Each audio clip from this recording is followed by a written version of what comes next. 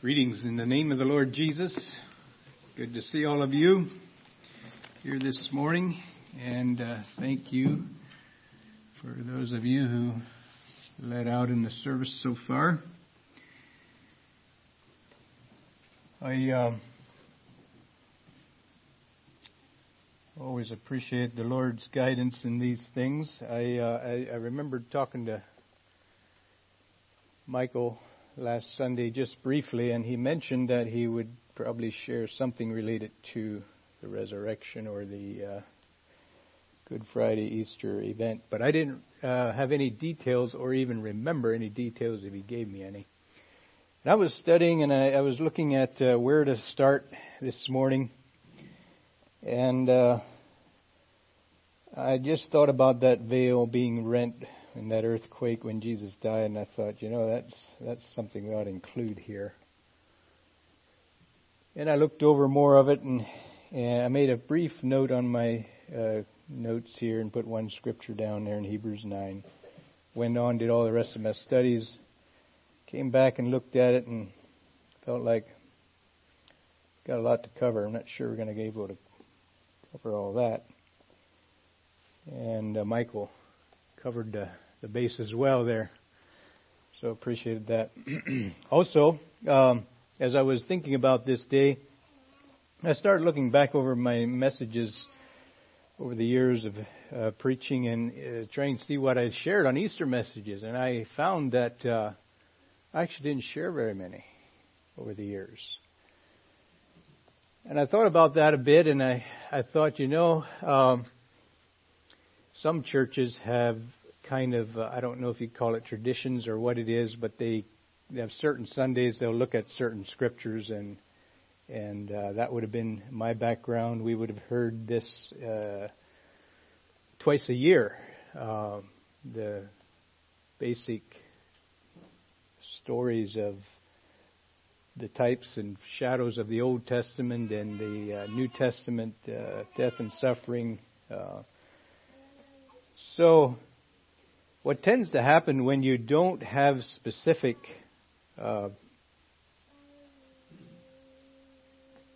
patterns or you tend to, time goes by and you actually don't you miss things. You can easily miss things, put it that way.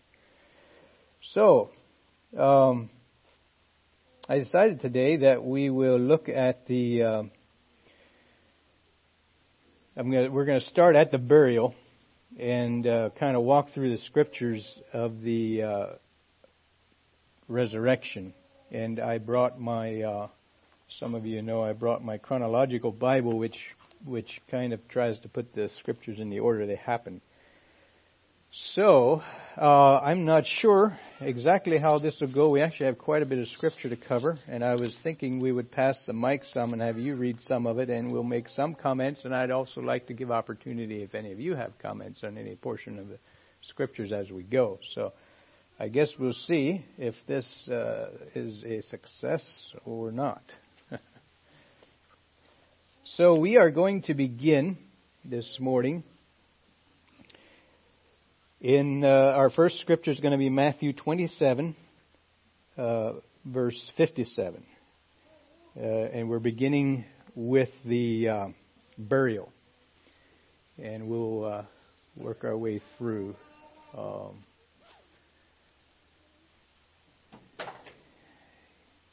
As far as giving out scriptures, I think, why don't you bring the hand mic up here to the front row, and the easiest is simply just going to be to pass it from person to person, and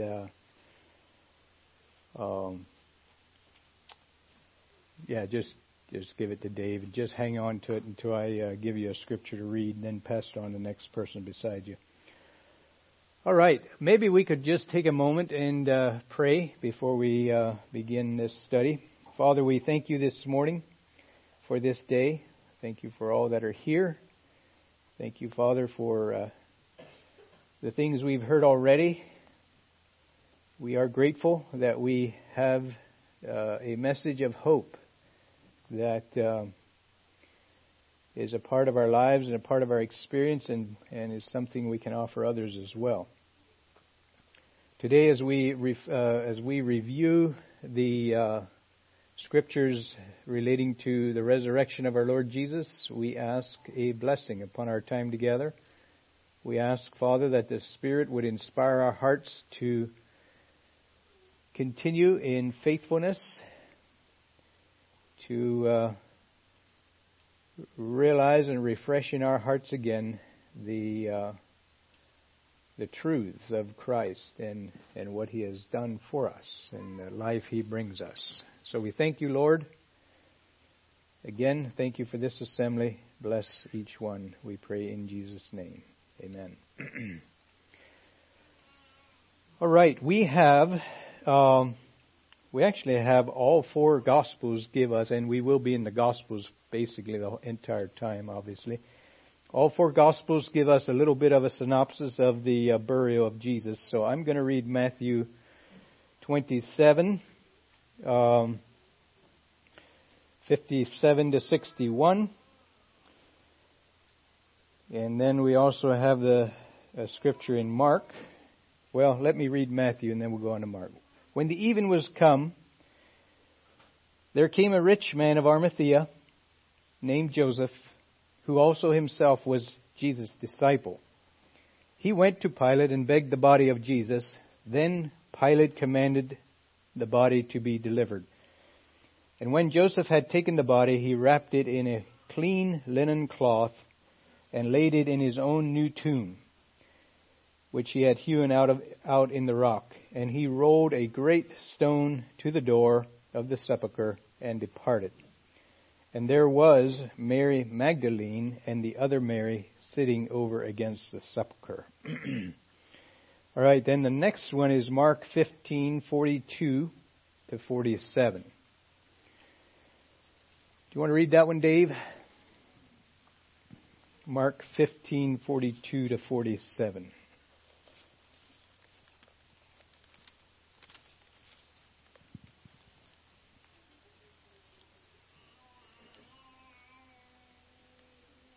Now when the even was come, because it was the preparation, that is, the day before the Sabbath, Joseph of Arimathea, an honorable counselor, which also waited for the kingdom of God, came and went in boldly unto Pilate, and craved the body of Jesus. And Pilate marveled if he were already dead. And calling unto him the centurion, he asked him whether he had been any while dead. And when he knew it of the centurion, he gave the body to Joseph. And he bought fine linen, and took him down, and wrapped him in the linen, and laid him in a sepulchre, which was hewn out of a rock, and rolled a stone unto the door of the sepulchre. Mary Magdalene and Mary, the mother of Joses, beheld where he was laid. Okay, thank you, Dave. The next one is Luke 23, verse 50 to verse 56.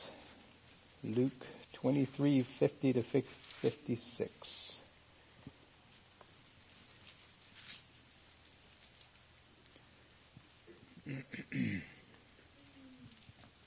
Which one are we starting at?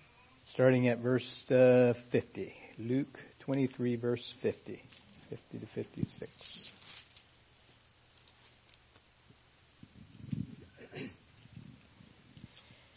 And behold, there was a man named Joseph, a counselor, and he was a good man and a just. The same had not consented to the counsel indeed of them.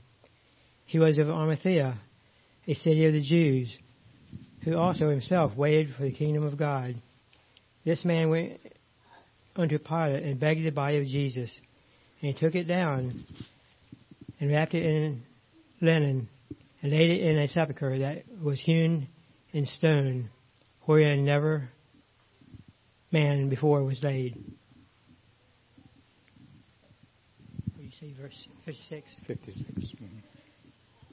And the day was the preparation, and the Sabbath drew on. And the women also which came with him from Galilee followed after. And beheld the sepulchre, and how his body was laid. And they returned, and prepared spices and ointments, and rested the Sabbath day, according to the commandment. All right. Thank you. And then the last one in this portion or this event is Gospel of John, chapter 19, beginning in verse 38 to verse 42. John 19, 38 to 42.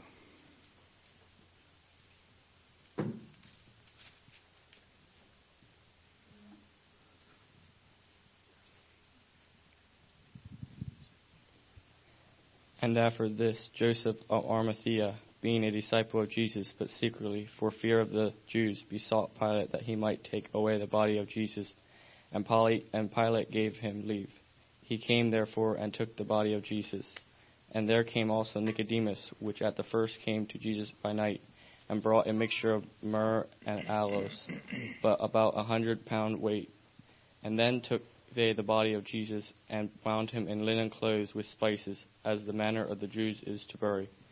Now in the place where he was crucified there was a garden, and in the garden a new sepulchre, wherein was never a man laid.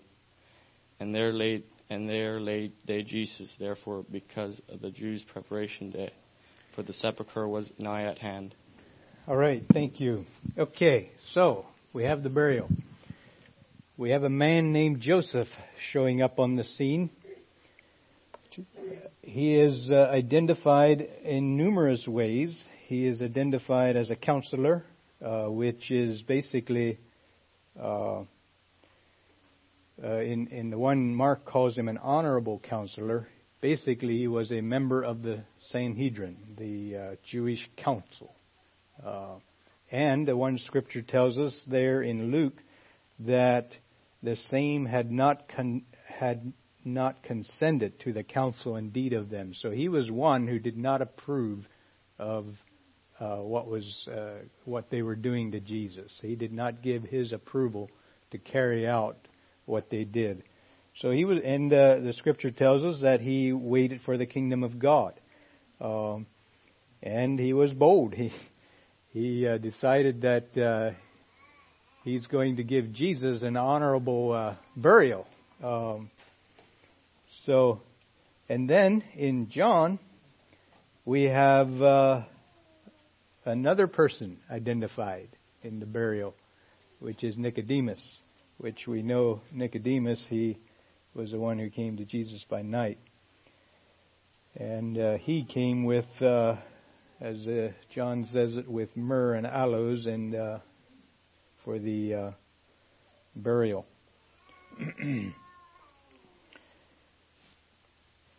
We also notice that Mary and Mary Magdalene and Mary, the mother of Joseph, there was a few of the women were there watching, observing, sitting close by according to the scriptures that is given here. Okay, so any comments any of you would have, and I'd say just speak them out regarding Joseph here, the burial, Nicodemus. Any comments anyone who cares to give, anything that it's been a part of your experience or understanding over the years that would be of interest to us?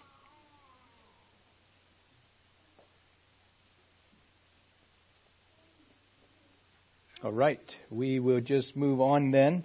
So then we go on to this is kind of more of a short rendition where they ask for a watch of the sepulcher, for the ceiling and the watch of the sepulcher. So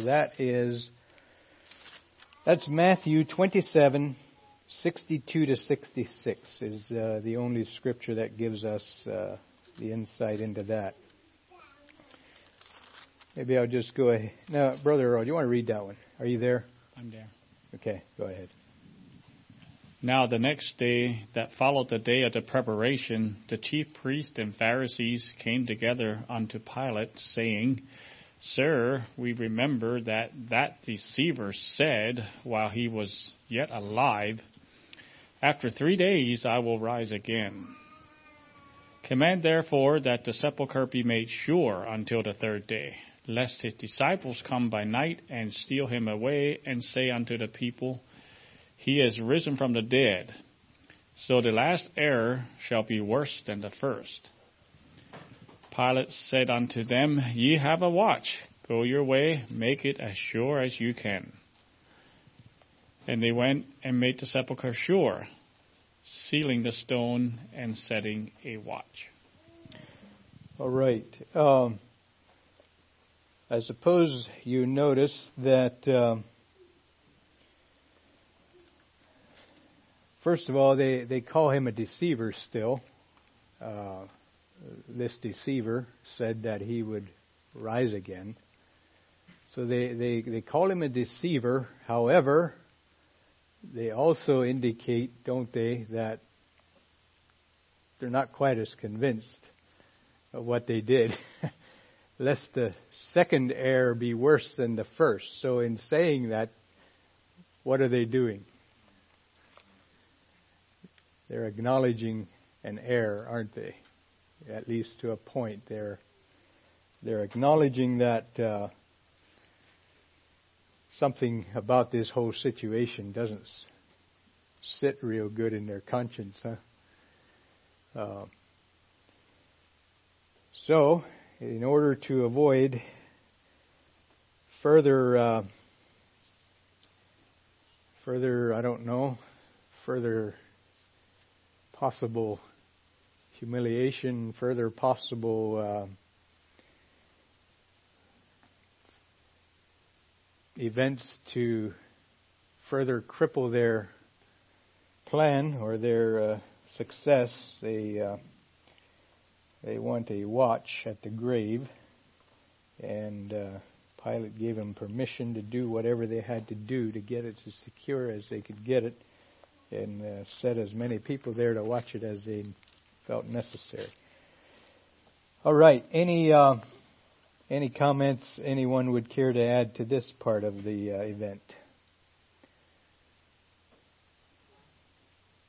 Commentator in my Bible is that word error and deception, putting it on them, and this deceiver. This is the second deception, him rising from the dead would be worse than the first. Mm-hmm. Okay, so by saying that, they're actually saying that that he'll pull another one over us, is basically what they're saying. Okay, got it. Yep. Yeah, I looked that up a little bit just to see what the word meant, and so forth. So, yeah, so he was trying to deceive us, and lest he deceive us further, let's get a watch out there, is basically what they're saying. Okay. Yep, that clarifies it. Any other comment anyone has? Make sure that we don't get any further deception in this deal. All right.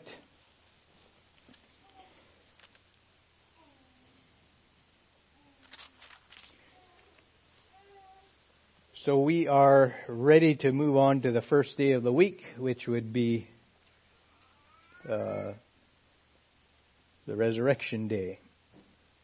We have a couple of scriptures here. I'll just read a few of these, kind of short and brief. Matthew 28, verse 1. In the end of the Sabbath, as it began to dawn toward the first day of the week, came Mary Magdalene and the other Mary to see the sepulchre.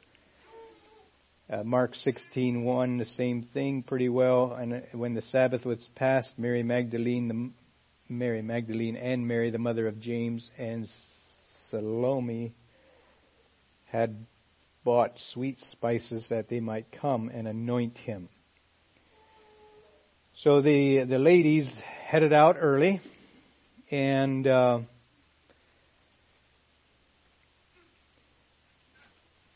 then we have the account in Matthew. You can turn to Matthew 28, beginning in verse 2.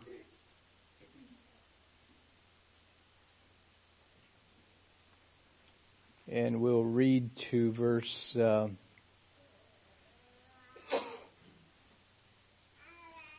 read to verse 8. Matthew 28, 2 to verse 8.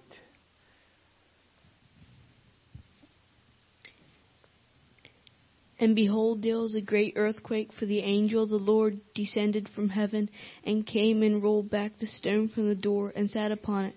His countenance was like lightning, and his raiment white as snow. And for fear of him the keepers did shake, and became as dead men. And the angel answered and said unto the woman, Fear not ye, for I know that ye seek Jesus, which was crucified. He is not here, for he is risen. And he said, Come see the place where the Lord lay, and go quickly and tell his disciples that he is risen from the dead. And behold, he goeth before you into Galilee. There shall ye see him. Lo, I have told you. And they departed quickly from the sepulchre with fear and great joy, and did run to bring his disciples word. Okay, thank you. We'll just go right on to Mark 16, 2 to 8. Mark's account.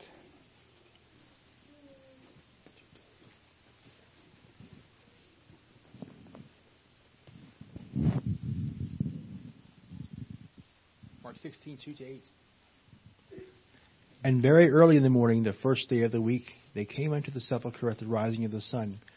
And they said among themselves, Who shall roll us away the stone from the door of the sepulchre? And when they looked, they saw that the stone was rolled away, for it was very great. And entering into the sepulchre, they saw a young man sitting on the right hand, clothed in a long white garment, and they were affrighted. And he said unto them, Be not affrighted. Ye seek Jesus of Nazareth, which was crucified. He is risen. He is not here. Behold the place where they laid him. But go your way, tell his disciples and Peter that he goeth before you into Galilee. There shall ye see him, as he said unto you. And they went out quickly, and fled from the sepulchre, for they trembled and were amazed. Neither said they anything to any man, for they were afraid. Thank you. And then Luke 24, 1 to 8.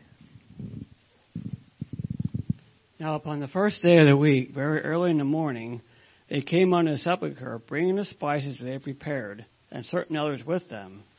And they found the stone rolled away from the sepulchre, and they entered in, and found not the body of the Lord Jesus. And it came to pass, as they were much perplexed thereabout, behold, two men stood by them in shining garments. And as they were afraid, and bowed down their faces to the earth, they said unto them, Why seek ye a living among the dead? He is not here, but is risen. Remember how he spake unto you when he was yet in Galilee, saying, The Son of Man must be delivered into the hands of sinful men, and be crucified, and the third day rise again. And they remembered his words. Okay, thank you. And then just John 20 verse 1 says this, For the first day of the week cometh Mary Magdalene, when it was yet dark, unto the sepulchre, and seeth the stone taken away from the sepulchre. Okay, we'll stop there for the moment. So we have here, in the beginning of the reading in Matthew 28 verse 2, Behold, there was a great earthquake, for the angel of the Lord descended from heaven, came and rolled back the stone from the door, and sat upon it. And his countenance was like lightning, his raiment white as snow, and for fear of him the keepers did shake and become as dead men.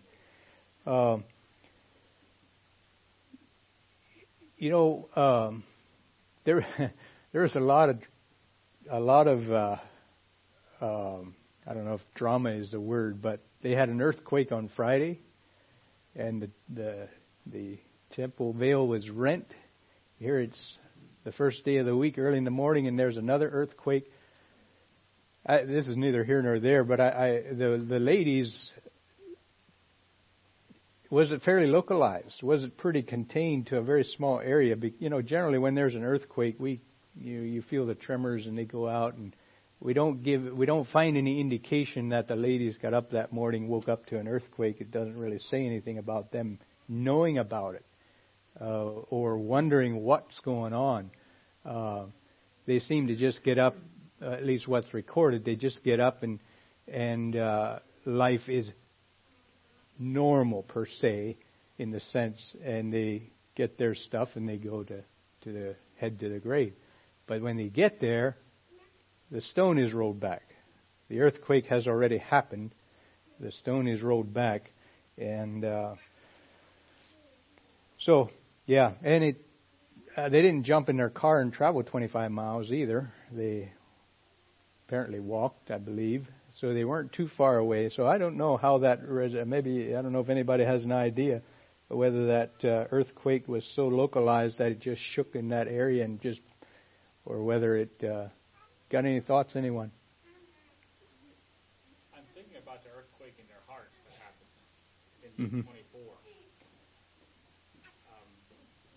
As we read this last evening, they came fully expecting the Lord Jesus to be dead. Right. There. Mm-hmm. And then they got that statement, "Why seek ye the living among the dead?" I don't know what that did to them.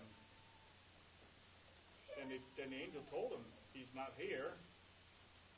And then he told him, "Remember how he told you he's going to rise." And then they remembered. And I call that an earthquake in the heart. Mm-hmm. That dawning, he's not here, and then remembering what he has said and making that connection. I don't know what that did, but it must have been an amazing, amazing moment for them. But then is when they ran to the other disciples. Mm-hmm.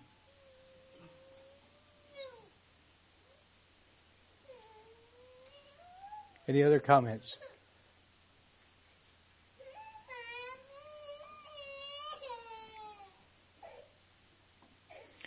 They were much perplexed. They,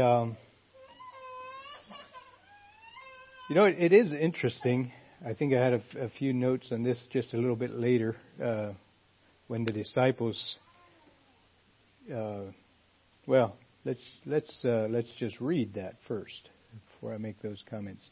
So then we pick up again in Luke 24.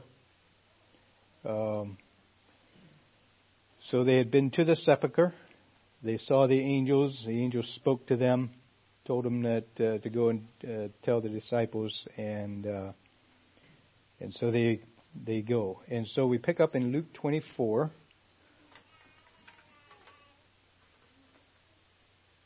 Actually, let me read that one. Luke 24 verses 9 to 12.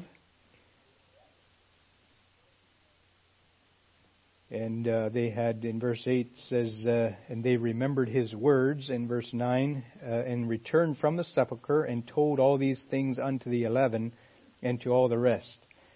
It was Mary Magdalene and Joanna and Mary the mother of James and other women that were with them, which told these things unto the apostles. And their words seemed as idle tales, and they believed them not. That's what I was thinking about. They believed them not. Then rose Peter and ran unto the sepulchre, and stooping down, he beheld the linen cloths laid by themselves, and departed, wondering in himself that which was come to pass. And then we have John's account of that, beginning in John 20. Verse 2 to verse 10. We have someone ready for that. John 20, verse 2 to 10. Then she runneth and cometh to Simon Peter, and to the other disciple whom Jesus loved, and saith unto them, They have taken away the Lord out of the sepulchre, and we know not where they have laid him. Peter therefore went forth and that other disciple, and came to the sepulchre. So they ran both together, and the other disciple did outrun Peter, and came first to the sepulchre. And he stood down, and looking in, saw the linen clothes laying. Yet went he not in. Then cometh Simon Peter, following him, and went into the sepulchre, and seeth the linen clothes lie, and the napkin that was about his head, not laying with the linen clothes, but wrapped together in a place by itself. Then went in also the other disciple, and came first to the sepulchre. And he saw and believed. for as yet they knew not the Scripture that he must rise again from the dead. Then the disciples went away again into their own home. Okay, thank you. All right. So we have there in Luke's rendition the words there. The words of the women seemed as idle tales to the disciples, and they believed them not. And then here in John's reading we have that for as yet they knew not the Scripture that he must rise again from the dead. A little bit what Earl was talking about, that earthquake of the heart, where the realization dawns on them. You know, it seems mysterious that they would have journeyed with Jesus all those years and heard his teachings and actually heard him say that he would rise, and that they were still so derailed by this whole event of his death and such. Why is it that it was Joseph and Nicodemus who came and buried the Lord Jesus when there were 11 disciples who had lived and worked and ministered with him for 3 years? We'll probably get to that scripture later on, but they were all hidden away for fear of the Jews. You know, they were his disciples. They had been seen traveling with Jesus and ministering, and they were well known to be his disciples. And so they crucify and kill the Lord. Their response was, "We're next." And they hid. I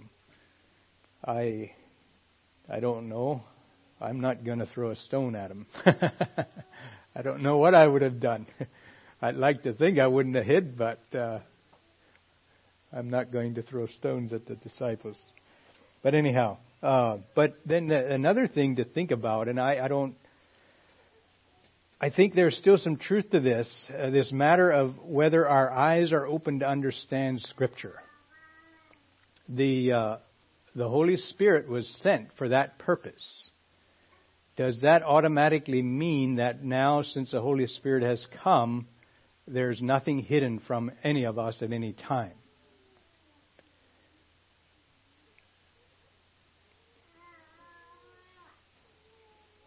I should have put a little more thought into this, but there's a scripture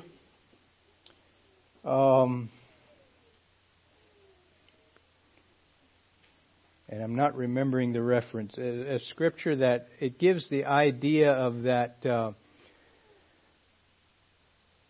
what we do with the truth that we have determines whether we will get more truth, whether we will understand more truth.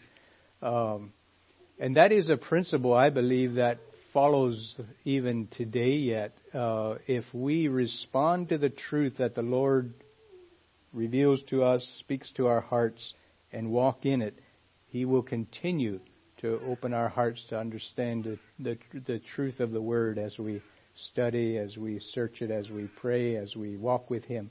But if we come to Scripture and begin to close our hearts to its truth and what it's saying to us, we begin to block the truth in our experience, and we can actually walk quite a ways down the journey of life and not realize that we're not actually walking in the light because we have closed our heart to truth.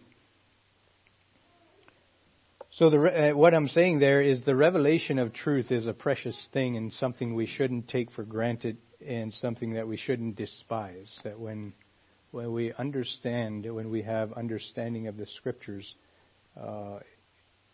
and what our Lord wants in our lives, that's a precious thing. It's not something we just conjuncture on our own.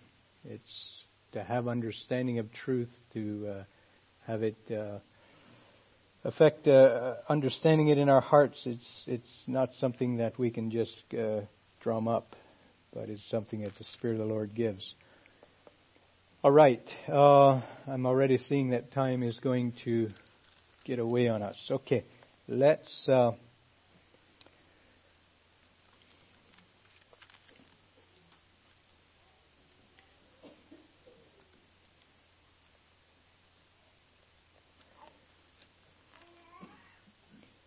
There's an interesting kind of looking at these events, and sometimes in reading them, we kind of lose some of the connections, and maybe even more so when we bring all the scriptures in. It brings more context, but sometimes we miss the continuity in a given book. So in John here, that Simon Peter and John, the other disciple, who he doesn't give his name, is John himself. They run to the sepulcher. They look in. We have all that. And they return to their own home.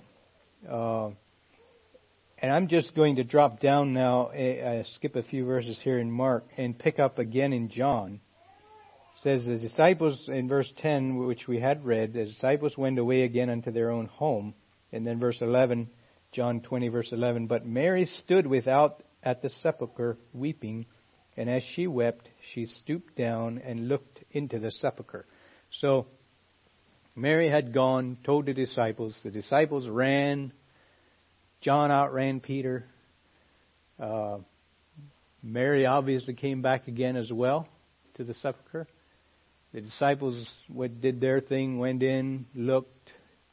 Tells us that John, when he saw the empty tomb, he believed. Then they went back home, and Mary stayed there. And this is what we're reading about now. But Mary stood without at the sepulchre weeping, and as she wept, she stooped down and looked into the sepulchre, and seeth two angels in white sitting, the one at the head and the other at the feet, where the body of Jesus had lain. And they say unto her, Woman, why weepest thou? She said unto them, Because they have taken away my Lord, and I know not where they have laid him. And when she had thus said, she turned herself back and saw Jesus standing, and knew not that it was Jesus. Jesus saith unto her, Woman, why weepest thou? Whom seekest thou? And just to make this comment, this is the first person that Jesus is revealing himself to after he rose. This is his first encounter with a person, and it's Mary.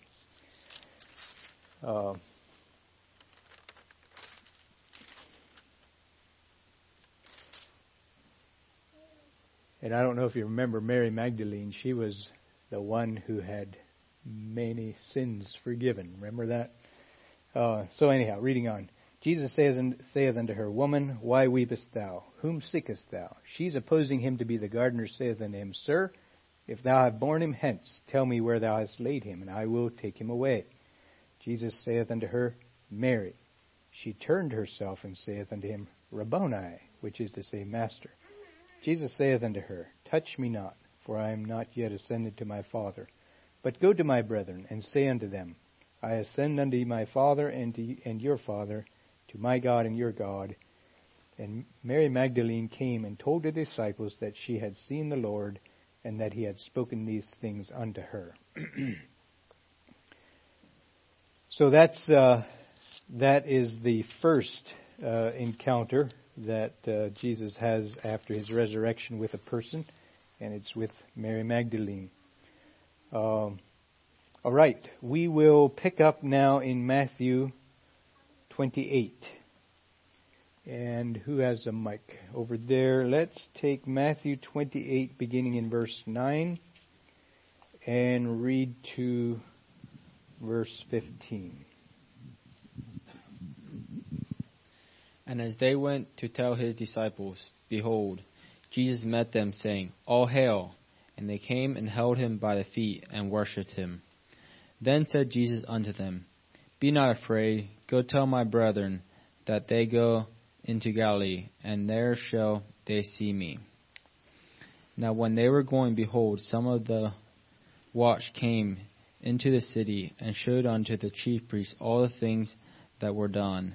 And when they were assembled with the elders and had taken counsel, they gave large money unto the soldiers, saying, Say ye, his disciples came by night and stole him away while we slept.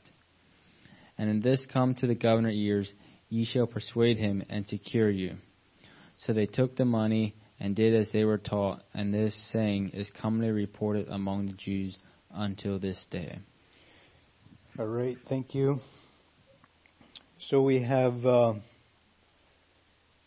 I'm kind of assuming here that Matthew 28 verse 9, as they went to tell his disciples, behold, Jesus met them. I was supposing that is Mary and the women. It isn't real clear.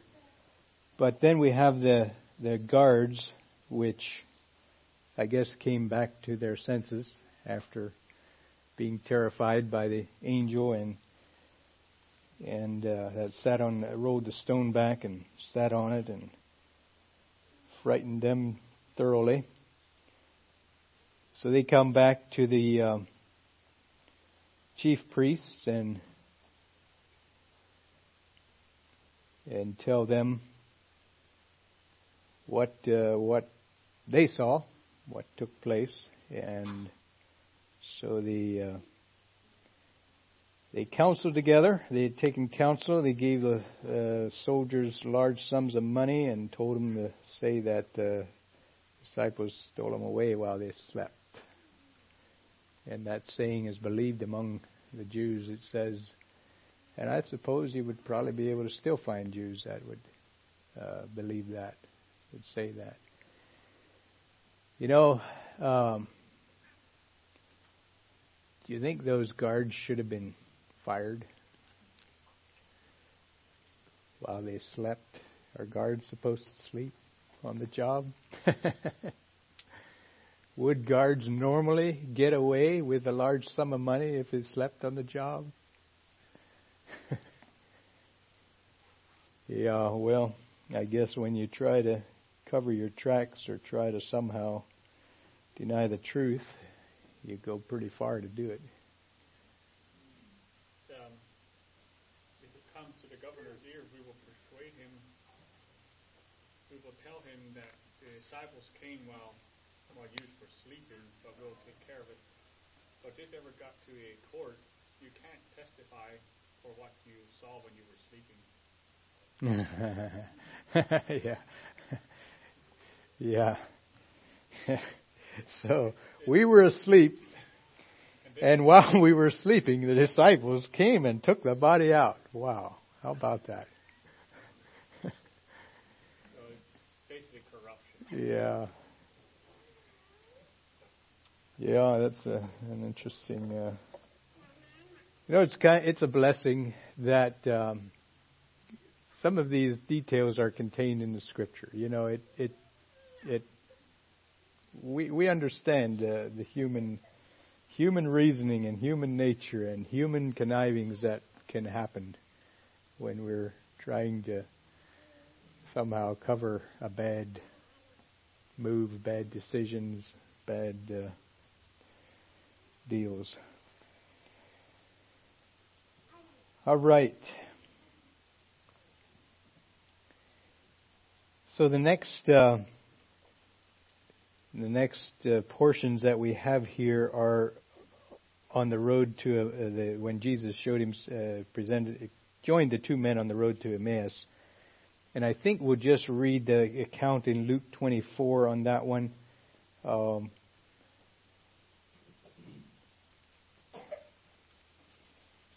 That's a fairly lengthy portion.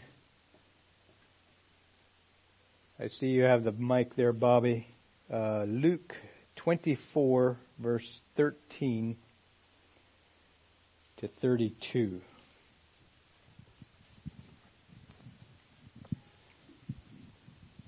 And behold, two of them went the same day to a village called Emmaus, which was from Jerusalem about 70 furlongs.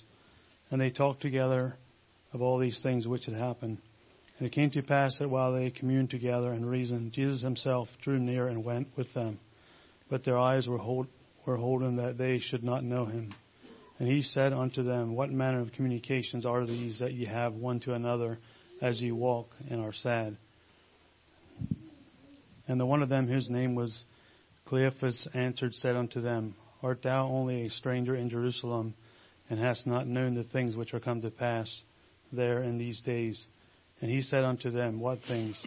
And they said unto him, Concerning Jesus of Nazareth, which was a prophet, mighty in deed and word before God and all the people, and how the chief priests and our rulers delivered him to be condemned to death, and have crucified him. But we trusted that it had been he which should have redeemed Israel. And beside all this, today is the third day since these things were done. Yea, and certain women also of our company made us astonished, which were early at the sepulchre. And when they found not his body, they came, saying that they had also seen a vision of angels, which said that he was alive. And certain of them which were with us went to the sepulchre, and found it even as the women had said. But him they saw not. Then he said unto them, O fools, and slow of heart to believe all that the prophets have spoken. Ought not Christ to have suffered these things, and to enter into his glory? And beginning at Moses and all the prophets, he expounded unto them in all the scriptures the things concerning himself. And they drew nigh unto the village, whither they went. And he made as though he would have gone further. But they constrained him, saying, Abide with us, for it is toward evening, and the day is far spent. And he went in to tarry with them. And it came to pass, as he sat at meat with them, he took bread and blessed it, and brake and gave to them. And their eyes were opened, and they knew him, and he vanished out of their sight. And they said one to another, Did not our heart burn within us while we walked with him by the way, and while he opened to us the scriptures? Amen. Thank you. And it continues there, just a few more verses. And they rose up the same hour and returned to Jerusalem, and found the 11 gathered, and them that were with them, saying, The Lord is risen indeed, and hath appeared to Simon. And they told what things were done in the way, and how he was known of them in the breaking of the bread. Okay, so here we have, and this is still the same day, two individuals walking along to the town of Emmaus, and Jesus comes along and joins up to them, and kind of have the discourse that was read. They not knowing who he was, and share their hearts with him, and then he exhorts them a bit. And then when he asks a blessing on the meal, then suddenly their eyes are open and they realize this is Jesus, and about that time he's gone. All right. So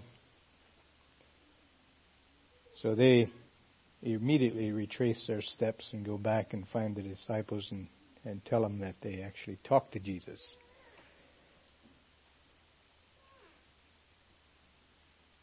All right, we are going to pick up then where he actually shows up and with the 12 or the 11.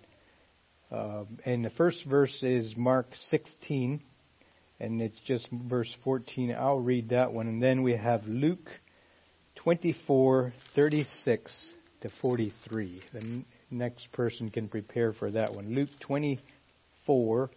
Beginning in verse 36 to 43. And I will read Mark 16:14. Afterward he appeared unto the 11 as they sat at meat, and upbraided them with their unbelief and hardness of heart, because they believed not them which had seen him after he was risen. Okay, Luke 24:36. And as they had thus spake, Jesus himself stood in the midst of them, and said unto them, Peace be unto you. But they were terrified and affrighted, and supposed that they had seen a spirit. And he said unto them, Why are ye troubled, and why do thoughts arise in your hearts? Behold my hands and my feet, and that it is I myself. Handle me and see, for a spirit hath not flesh and bones, as you see me have. And when they had thus spoken, he shewed them his hands and his feet. And while they yet believed not for joy and wondered, he said unto them, Have ye here any meat? And they gave him a piece of broiled fish and an honeycomb. And he took it and did eat before them. All right. Yeah, let's read the account in John as well. The next person there, John chapter 20, beginning in verse 19 to 25. John 20, 19 to 25. Then the same day at evening, before the first day of the week, when the doors were shut where the disciples were assembled for fear of the Jews, came Jesus and stood in the midst, and saith unto them, Peace be unto you. And when he had so said, he shewed unto them his hands and his side. Then were the disciples glad when they saw the Lord. Then said Jesus to them again, Peace be unto you, as my Father hath sent me, even so send I you.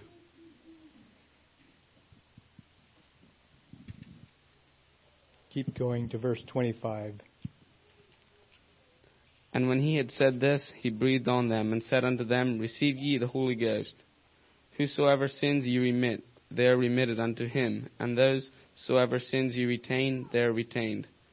But Thomas, one of the 12, called Didymus, was not with them when Jesus came.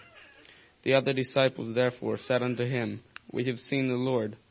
But he said unto them, Except I shall see in his hands the print of the nails, and put my finger into the print of the nails, and thrust my hand into his side, I will not believe. Okay, thank you. All right, so here he appears. This is now toward evening, or this is evening actually, of Resurrection Day. And he appears to the disciples when they're gathered. And they are terrified. They think there's a spirit here. Think about it again. They're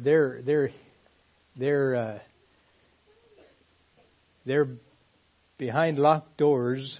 I use that term. I don't know. I'm not sure if it says the doors were locked, but they were hiding away because of fear of the Jews. And then here this person shows up, and they were terrified, and suppose they had seen a spirit. Of course, he communicates with them, shows them the scars, and then even eats before them.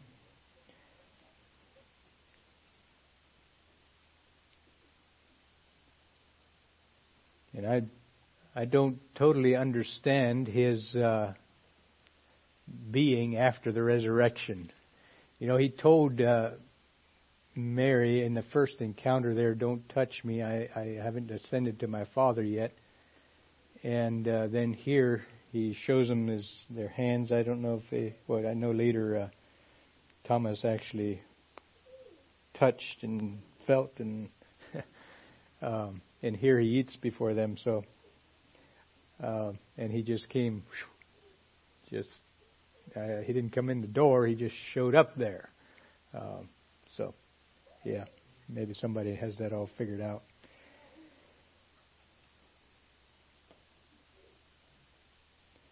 But Thomas wasn't part of the group at that point.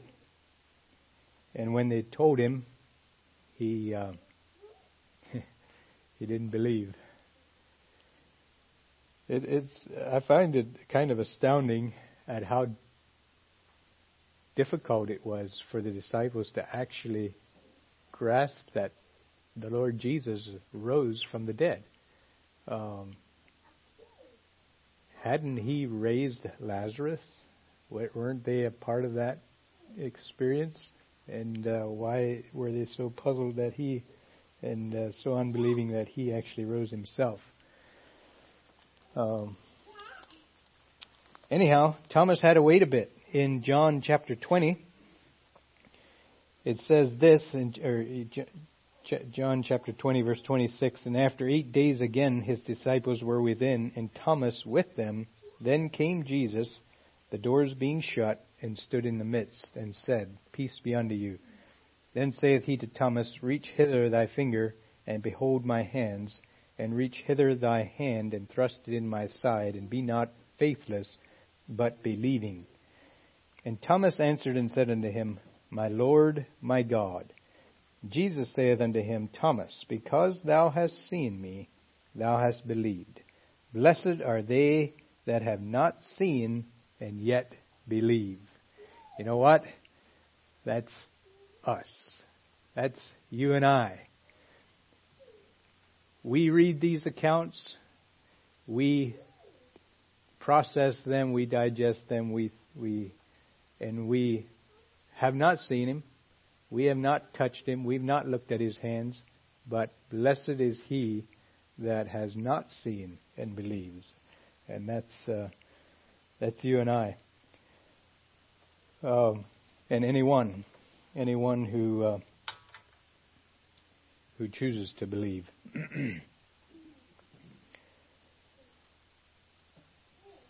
That's 8 days after his resurrection. Thomas had to wait a while. The others got to have an encounter with him on the first day. And Thomas had to wait until the 8th day. Seems like a long wait, doesn't it? Anyhow, I was thinking to end the same place that Michael ended his message in Romans 6, but I'm not. I have a Colossians in my reading as well, and I think I'm going to use the scriptures in Colossians. And by the way, that's as far as we're going in the chronological.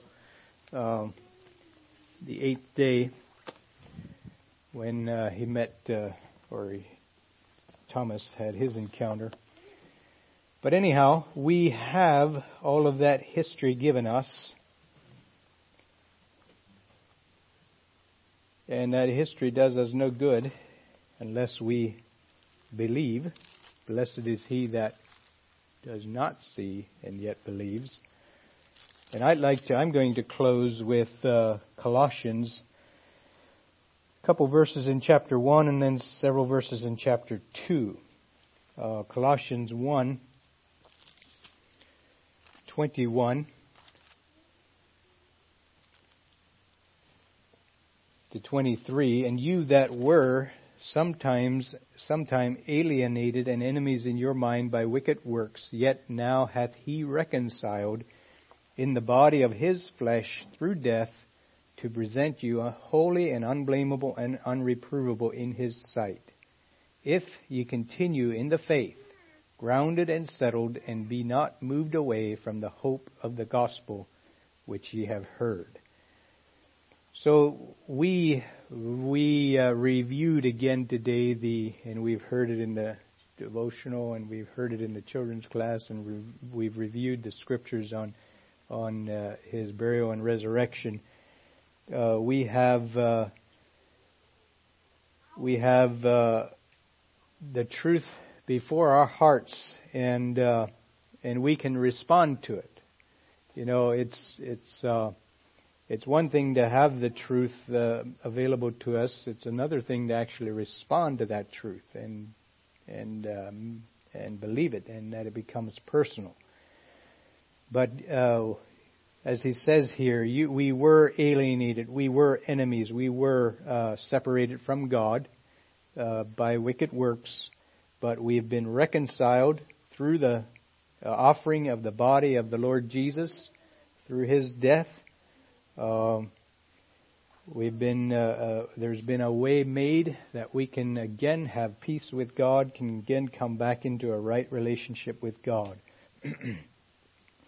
And then reading in Colossians 2, verse 9 to 13, for in him, in Jesus, dwelleth all the fullness of the Godhead bodily, and ye are complete in him, which is the head of all principality and power, in whom also ye are circumcised with a circumcision made without hands, in putting off the body of the sins of the flesh by the circumcision of Christ, buried with him in baptism, wherein also ye are risen with him through the faith of the operation of God, who hath raised him from the dead.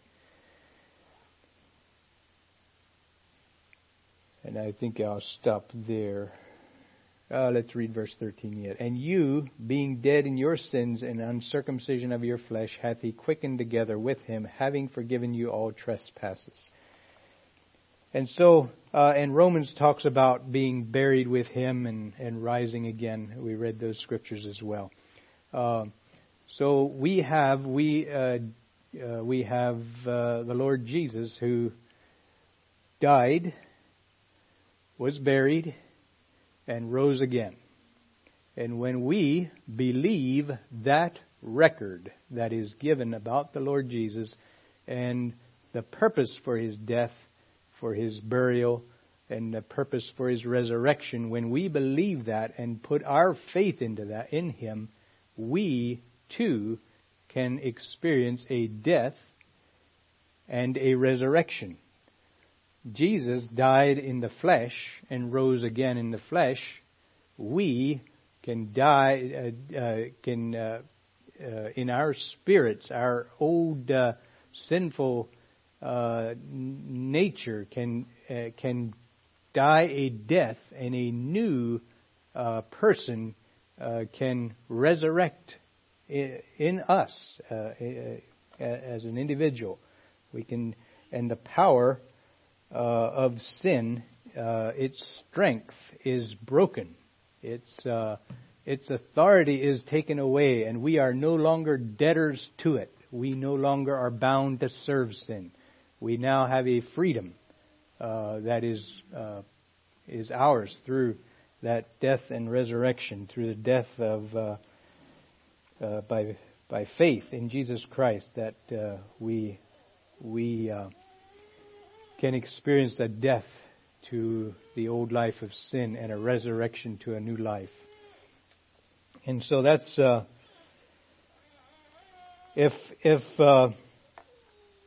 it's all great and it's a blessing what Jesus has done, but if it doesn't become personal to us, it benefits us none. But it's there for us, and we can be changed to a new creature because of what Jesus has done for us. All right, let us stand together, and we will close with prayer.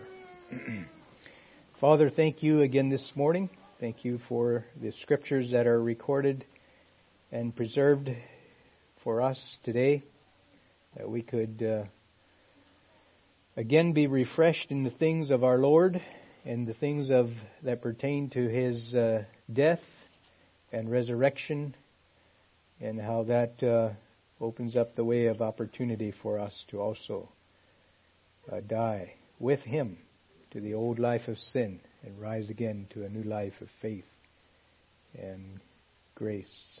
Lord, thank you. Again, ask a blessing on each one here. Continue to guide us in our journey. Continue to give us courage and strength for each battle. Continue to give us faith to be strong in you and to not falter in the journey. So thank you again for this day and the blessings of this day. In Jesus' name we pray. Amen. You may be seated.